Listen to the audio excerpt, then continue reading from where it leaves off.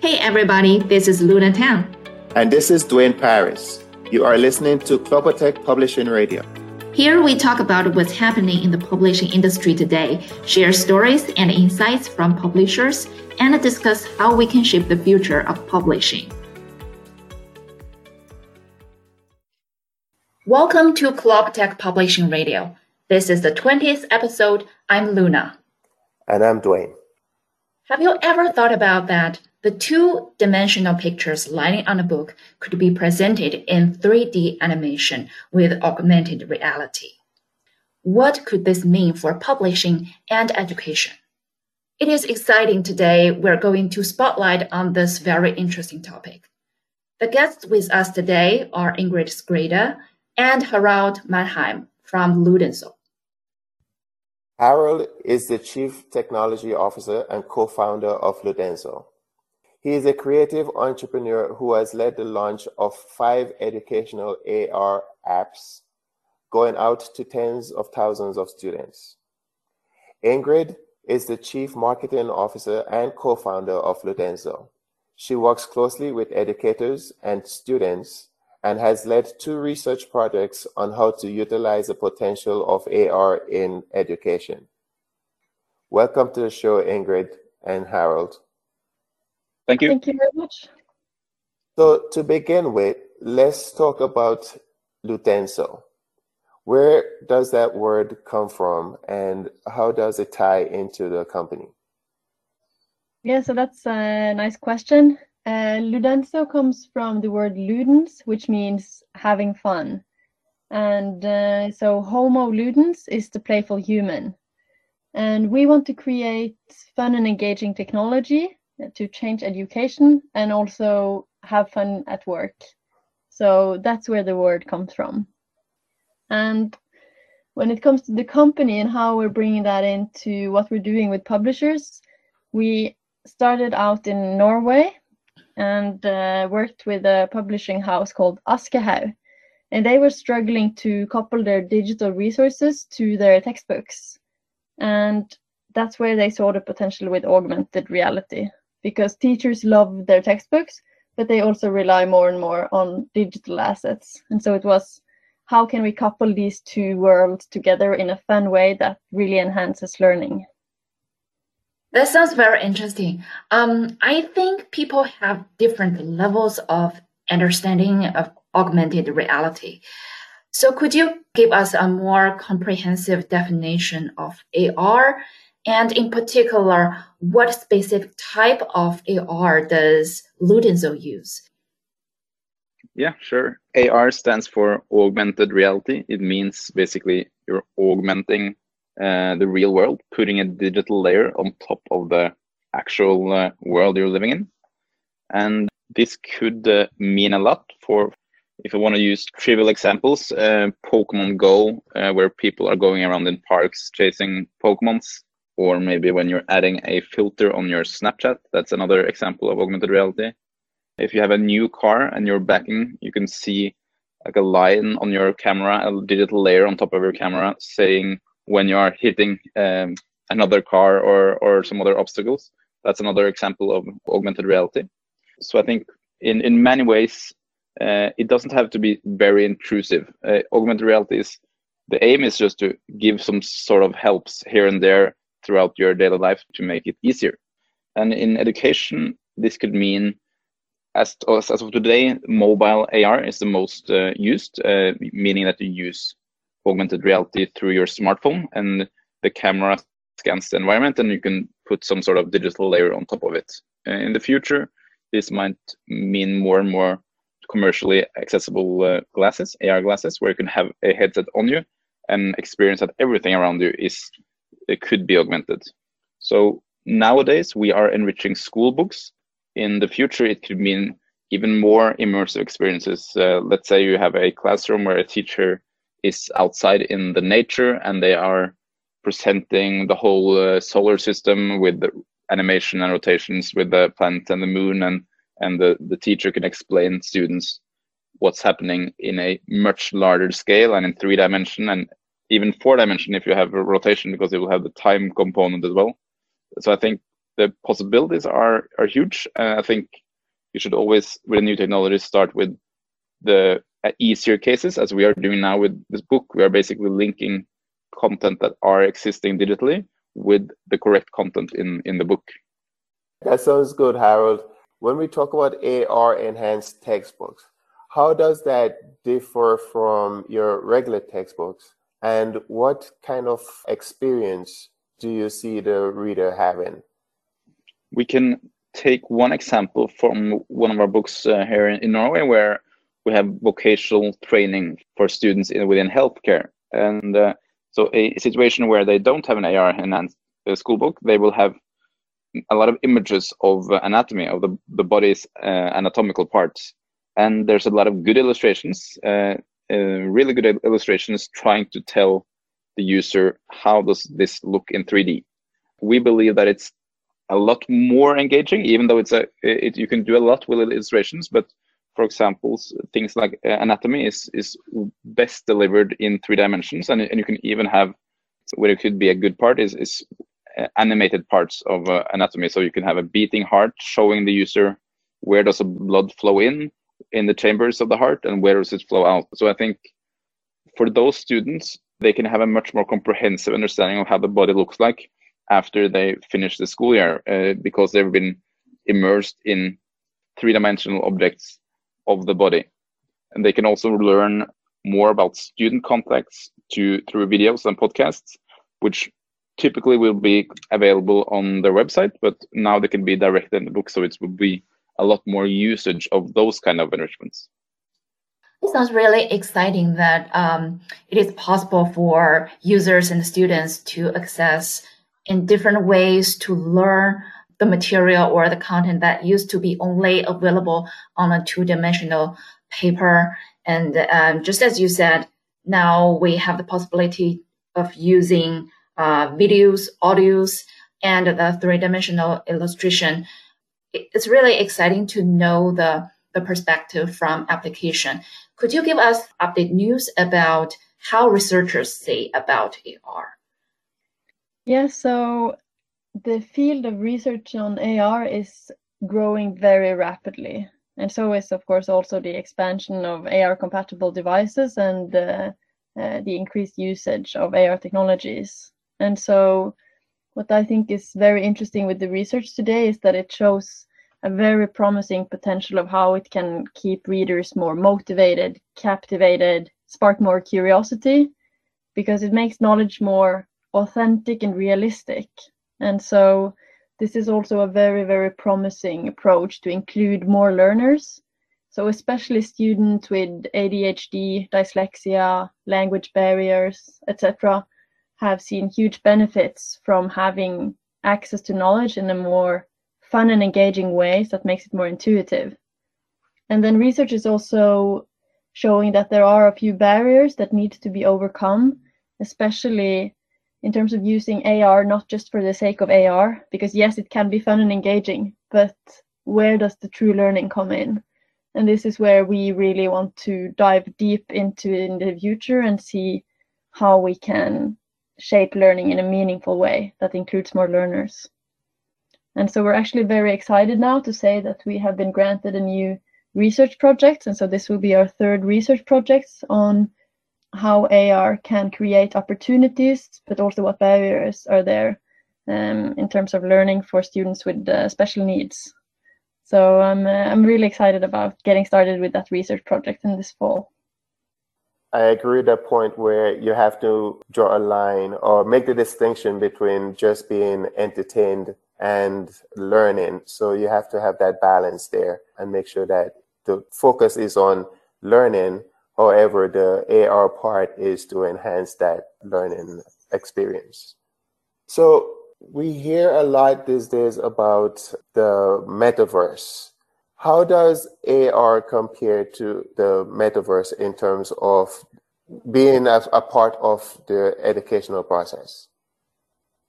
Well, I think in the metaverse, you will have countless different reality challenges, if you can call it that, like different types of layers on the real world where you will access different things. And as you, Dwayne, just said, it could be entertainment, it could be educational. It could be a combination, of course. I think education in augmented reality only will become better and better when the metaverse grows. And we like to think ourselves as one reality channel in part of multiple, countless actually reality challenges that will emerge in the future. And our reality channel that Ludenso is making happens to be oriented around education. And let's say other reality channels where you have, for example, Minecraft creating a reality channel where students or people can make their own things.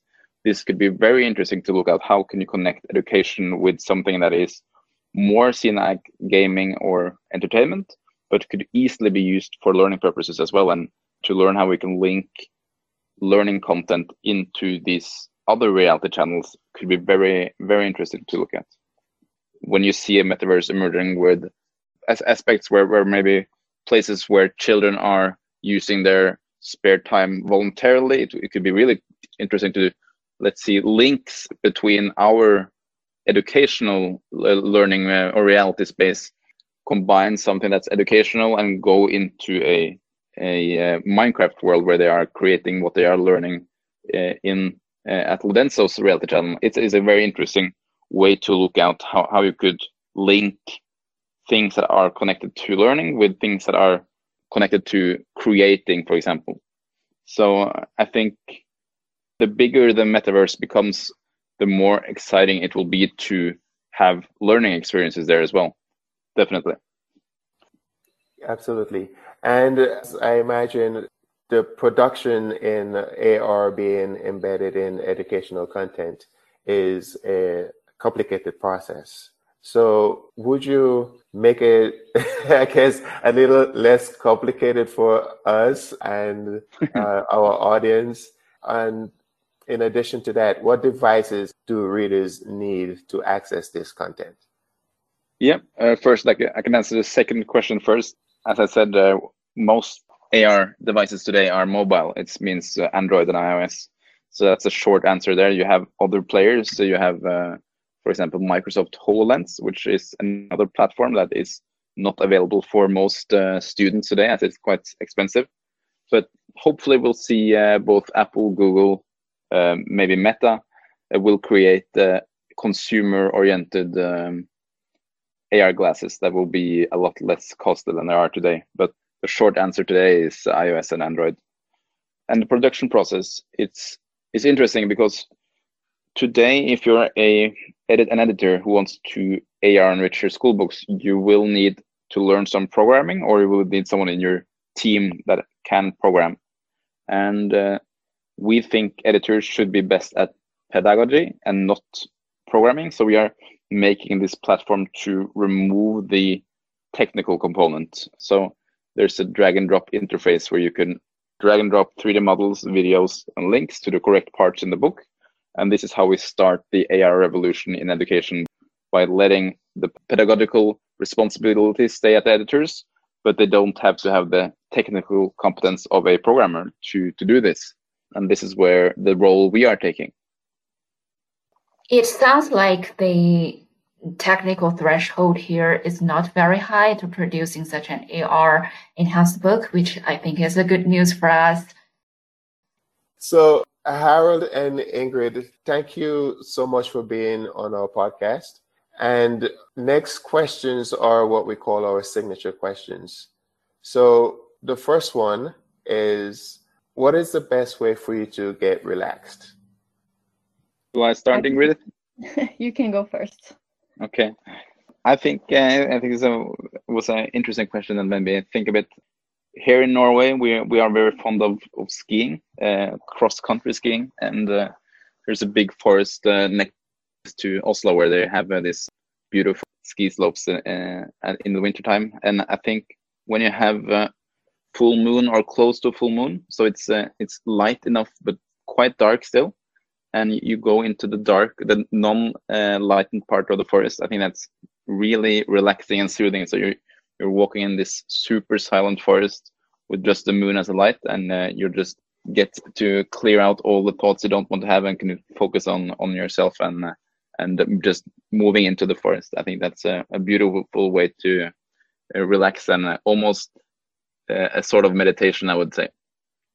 Yes, that sounds really relaxing. Ingrid?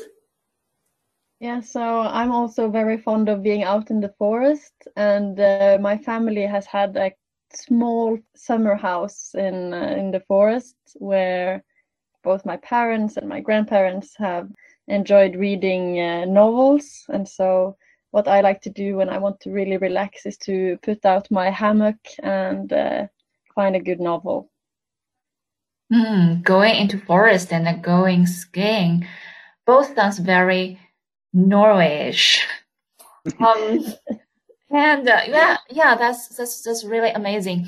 So for the second question, could each of you tell us two people, either dead or alive, that you would like to invite for dinner? Yeah, there's probably a million people, but that you can suggest that I would say, oh yeah, of course, that's also a person I want to have a dinner with. But if I had to choose two right now, I would say Yuval Harari, the Israeli historian who's written some great books about the human history and then the human future.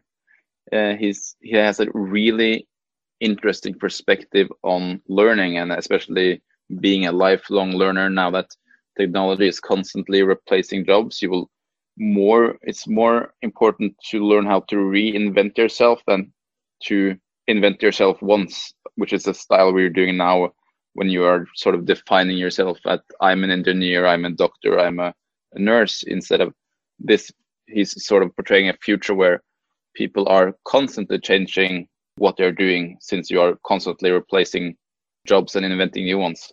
So yeah, he will definitely be a good person to have around my dinner table. And the second one I chose was Winston Churchill. He's not alive now, but for this example, we would have that.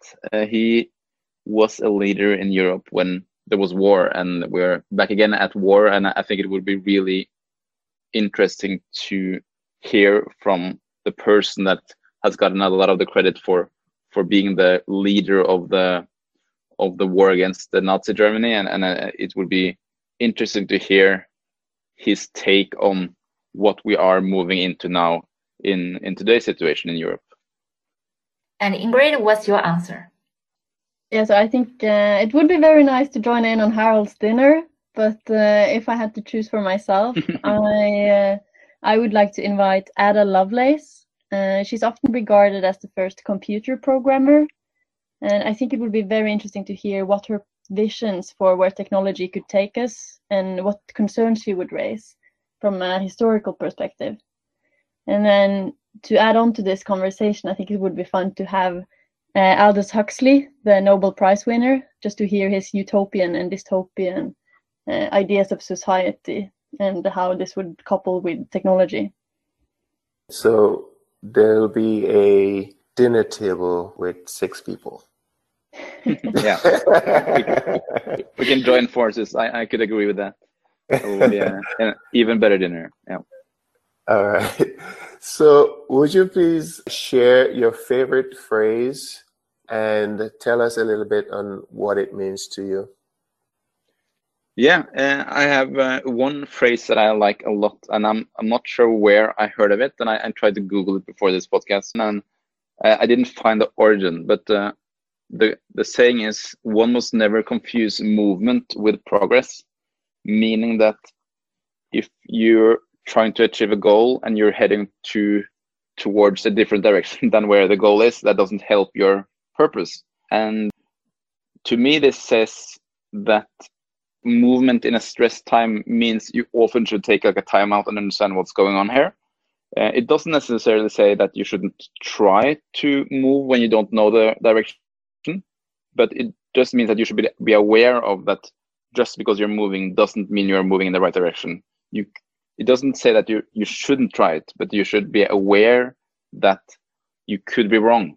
You should have the, let's say, the humbleness of acknowledging that everything you do isn't always a perfect way to your end goal.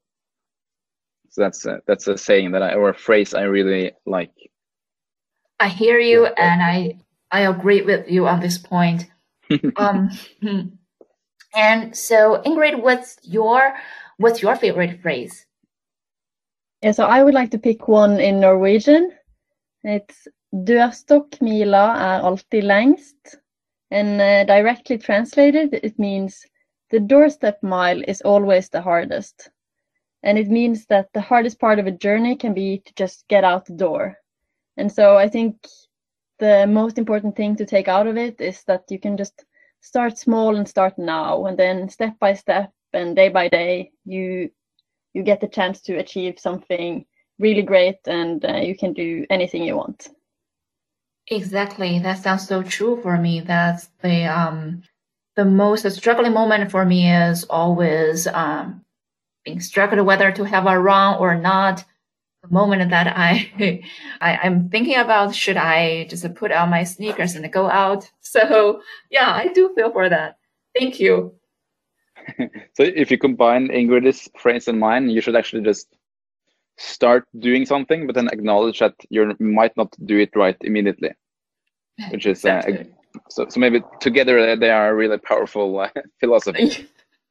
Exactly. This has been Cloppertech Publishing Radio with our guests Harold Mannheim and Ingrid Skrede. For more information about AR, education, publishing, and how we can do more with three of them, please visit the website ludenso.com. That's LUDENSO.com. Thank you so much, Ingrid and Harold, for being with us. And we do appreciate the time you spent on this show. Thank you for inviting us. Thank you very much. Subscribe to Cloppertech Publishing Radio in whatever podcasting app you listen to, or get this podcast delivered to your inbox by subscribing to Cloppertech's newsletter. It's free and easy to sign up.